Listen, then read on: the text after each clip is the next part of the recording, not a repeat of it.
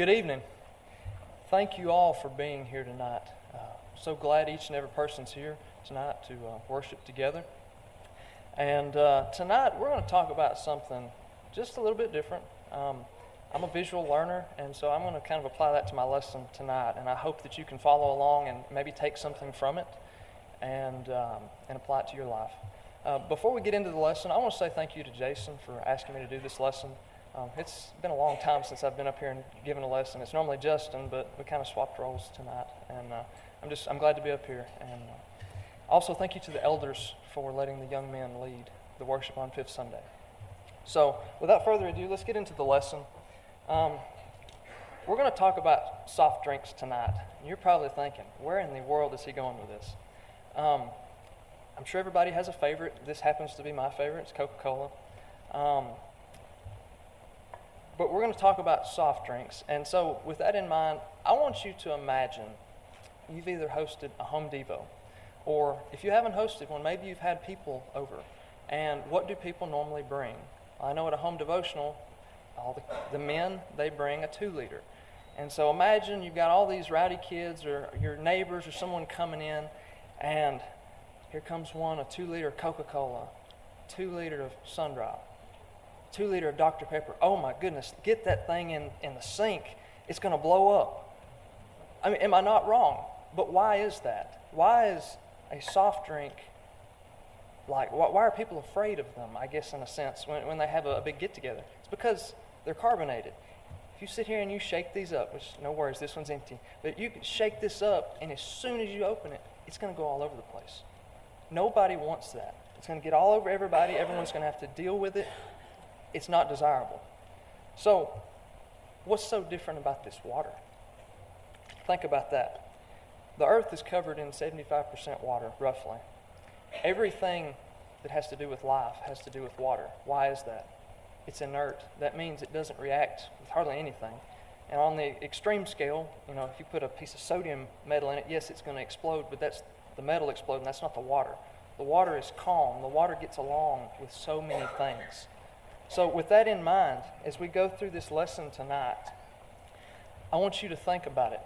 Which one have you been this past week? Have you been the soft drink that when you're shaken, when somebody says something to you that you don't like, did you explode? Did you get angry? And I will say this lesson applies as much to me as it does to you guys. It's something I struggle with, and I just wanted to share that with you, so I'm not preaching at just you guys. This is to me too.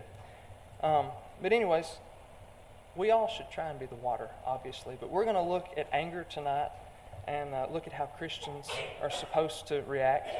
But there's 3 questions I do want to ask and answer tonight. First off, is it okay for us to get upset? Just in general.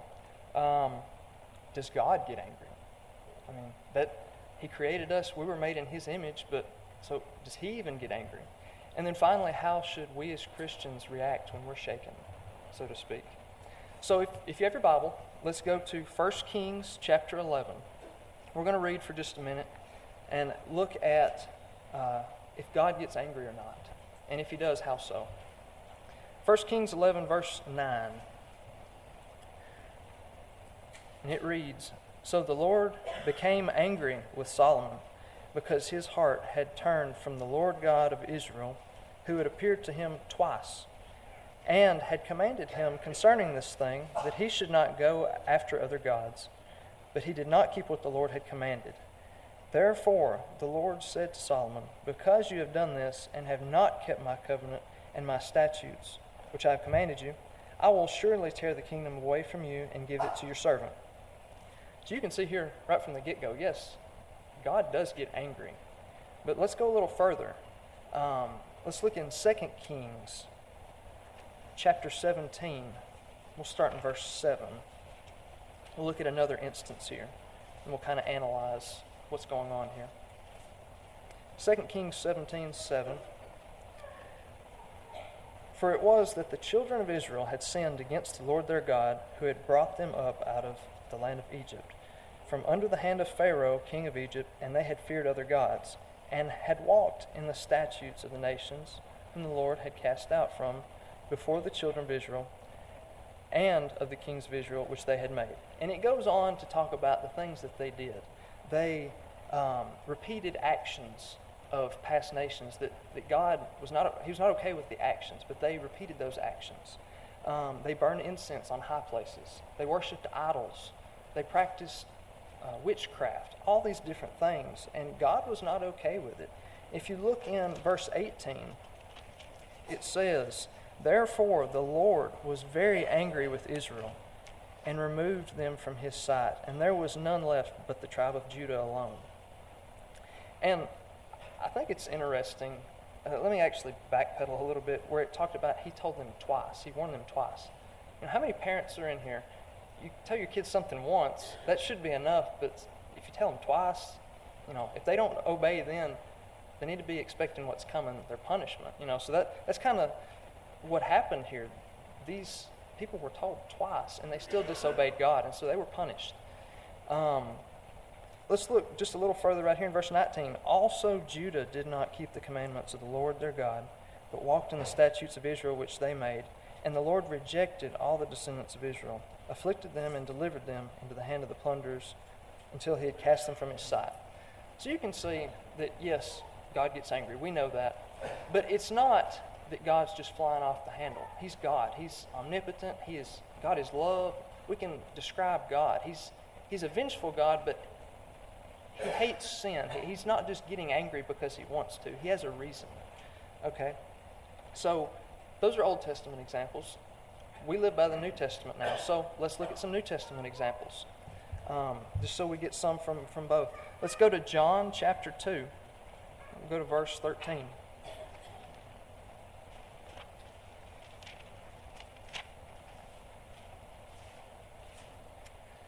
John chapter 2.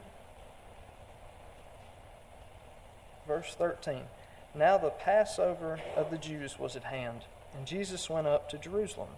And he found in the temple those who sold oxen and sheep and doves, and the money changers doing business. When he made a whip of cords, he drove them all out of the temple with the sheep and the oxen, and poured out the changers' money and overturned the tables. And he said to those who sold doves, 'Take these things away. Do not make my Father's house a house of merchandise.'" And you see here, Jesus got angry because, and he had a reason. Once again, there's a reason. They were kind of making a joke out of religion.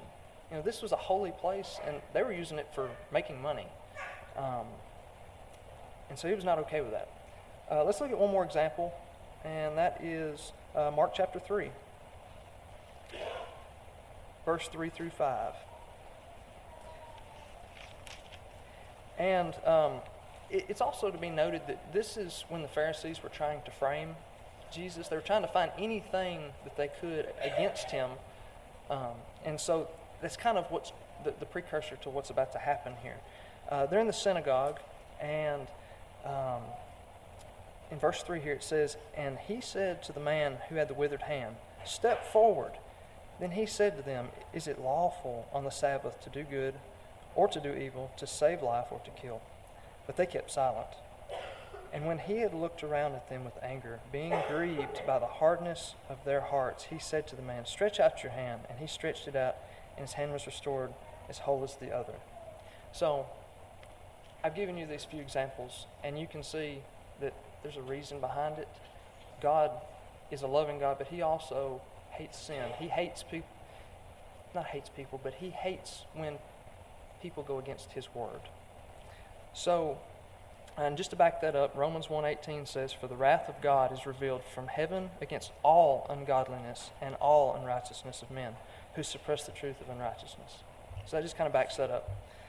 So we've answered that question. Yes, God gets angry. So now, you know, as I said earlier, we were made in the image of God, but we're not God. We're sinners. That's why Jesus was sent to this earth to die for us. So we're not the same as God. We're not on the same level as him. So while he can get angry, can we? Let's answer that question. Let's go to Ephesians chapter 4, verse 26. It's real short. It says, "Be angry and do not sin. Do not let the sun go down on your wrath." Now, that's quoting some Old Testament scripture, but in the commentaries I was reading, it alluded to if you get upset with somebody or get angry or whatever it may be, frustrated. That's okay, but don't act on it, but also get over it. Like, move past that. Like, don't let the sun set on your wrath. That means, say I get upset at Justin today. By the time we go to bed tonight, we need to have that resolved. You don't need to hold a grudge or anything like that. So I want this lesson to be as personal to you as it is to me. And I want you to think about different situations. I'm going to list a few situations and a few things that maybe will ring a bell with you. But I'll start off with myself. So, we all are human. We're going to mess up, and we do get upset. And one thing I like to do, I like to run boats, and I build engines, things like that, okay? Well, I work days on end on these things, and sometimes they blow up. And that really makes me mad. That really gets under my skin. Well, what about some of you that play golf? You make a bad shot. I'm sure eventually that's going to get under your skin. What about tonight? It's deer season. What if you drive home, you got a brand new car you just bought from the car lot, and you hit a deer? You're not going to be happy about that. What if you're a student, you fail a test?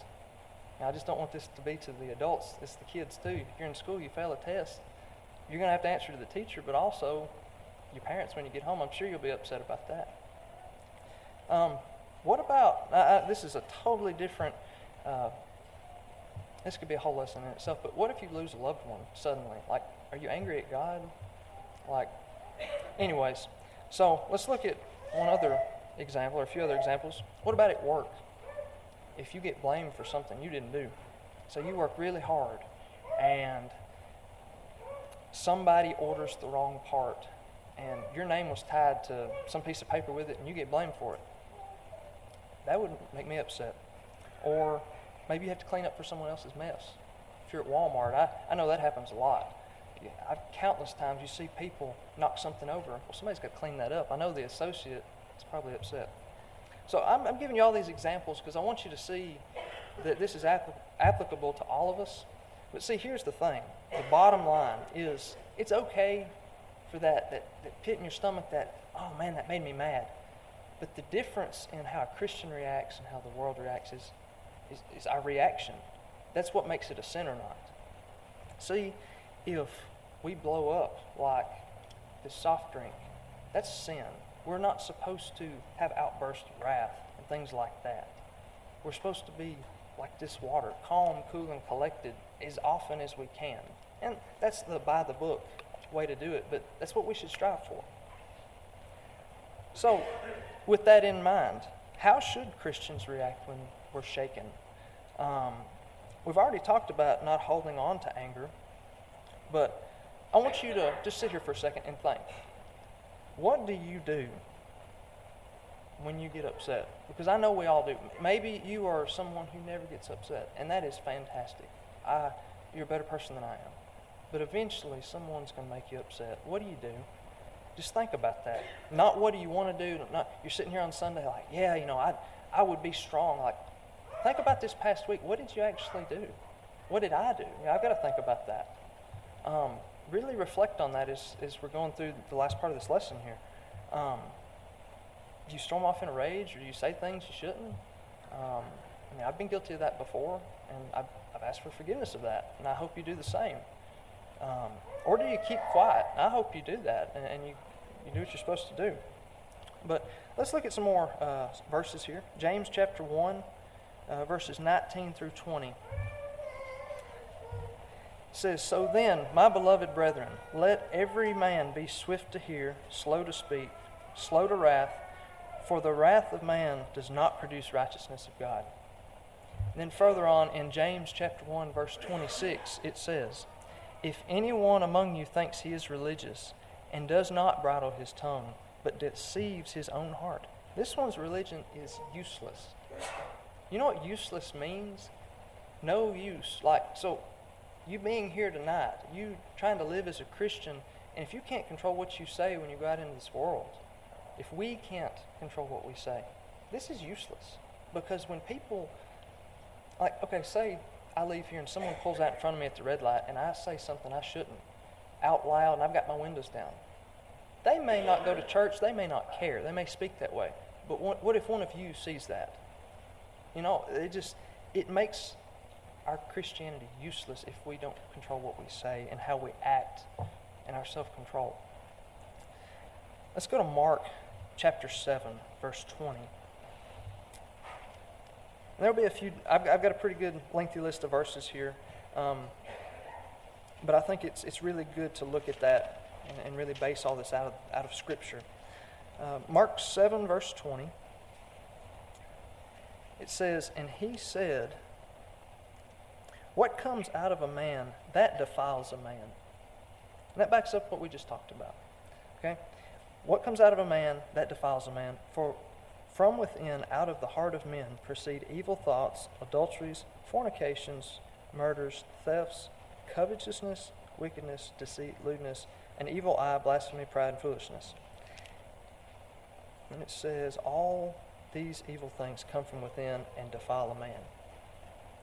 And what I took from that is, yeah, you can be here on Sunday and be the good Christian for all of us, and I can do that for all of you. But when we leave here, we can only fool those around us for so long if that's what's in our heart. Like if the evil and saying things that we're not supposed to or reacting to people, if that's what's in our heart, it's eventually going to show through. And so, we need to make sure our heart's in the right place. Like, I know people struggle. Like I said, I do as well. But you got to make sure and keep your heart in check, because eventually it's going to show through. I want to look at some Proverbs. And I know we looked at a lot of Proverbs this morning. I actually said something to Tony. I kind of laughed. I was like, we're really going to be well versed on Proverbs tonight. He said, that's okay. Repetition helps you to learn. And he's right. So let's look at, I've got 5 or 6 here, and they're really short, but I think there's something good to live by. Proverbs 12:16. A fool's wrath is known at once, but a prudent man covers shame. And that's New King James Version. All these are. The New International Version, I don't use that much, but it says on that last part, but the prudent overlook an insult. So that's basically saying, hey, if somebody says something against you, a fool, you're going to shoot something back at them. But the wise man, the prudent man, they're going to kind of keep to themselves and let that pass. They're going to just kind of shove it off like, okay. Let's go to Proverbs 14:16. I'm going to do these in numerical order. A wise man fears and departs from evil, but a fool rages and is self-confident. Proverbs 15:7. The lips of the wise disperse knowledge, but the heart of the fool does not do so. And that kind of touches on what I was just talking about with keeping your heart in check. Proverbs 17:28. Even a fool is counted wise when he holds his peace. When he shuts his lips, he is considered perceptive. Now, that one really hit home with me because growing up, yeah, I would shoot off a comment at people or whatever. And I think a lot of people struggle with that sometimes. You get in a heated argument or something, you just want to shoot something right back at somebody. But this even says even a fool is counted wise when he holds his peace. So basically what I take from this is, yeah, it may be that you want to say something or that I want to say something, but if we're quiet, it makes us look so much better. It gives such a better view of us, our family, of the church, to those around us. Just a few more here. Proverbs 20, verse 3. It is honorable for a man to stop striving, since any fool can start a quarrel. Proverbs 21:23. Whoever guards his mouth and tongue keeps his soul from troubles. And the last one here, Proverbs 29:11. A fool vents all his feelings, but a wise man holds them back. I couldn't help but chuckle a little bit. This really hits home in today's times, because all the time someone's, well, that hurt my feelings, or I don't like that. It's all about me, and it, my feelings. Well, if you vent your feelings like on Facebook or Instagram or wherever to your coworkers, it kind of makes you look like a fool. If I were to do that, it would make me look like a fool. At least according to the Scripture it does. So it says, but a wise man holds them back. So let's strive to do that. So as Christians, as New Testament Christians, there are a few things that we should take from this lesson, go throughout this week, and maybe share with somebody that that needs to hear this. Maybe it's not you that's struggling with this, but you work with somebody. It's like, hey man, look here, I heard this lesson at church. I want to share this with you. Maybe this will help you out. We as Christians, no matter what, even if we get angry, upset at somebody, we should always stand for what's right and oppose the wrong, no matter what. We should lead by example. That's the bottom line. If we're good examples, it looks good on our family, our church family, the church in general, on God, our employers even. It goes on down the line. If we're a good example, it makes everyone around us and associated with us look good. We should be slow to anger and slow to speak. That's very good advice. Be the salt of the earth, spreading God's word and love to those who need it. And as long as we control what we say, how we react to people, we can spread God's love and people are going to listen. When I went to Tennessee Tech, I saw this all the time. People would be in campus ministries and they would go around and, you need to come to this and come to our worship service on Wednesday night or on Sunday morning. But then you see them in class and they're not living that life. And it's like, what's the point? So if we're saying, hey, come to church with me, come to Bobby Branch Sunday morning, 9 o'clock, but then they see us at work cussing somebody out because we got mad or getting in a rage over something, they're not going to come and show up. It's pointless. So I guess all of this boils down to this. Which are you? Obviously, we know which one we all want to be. It's the water. But really think about yourself. Which are you? Which have you been this week? If you've been the soft drink, been the Coca-Cola, it's okay. That is all water under the bridge at this point.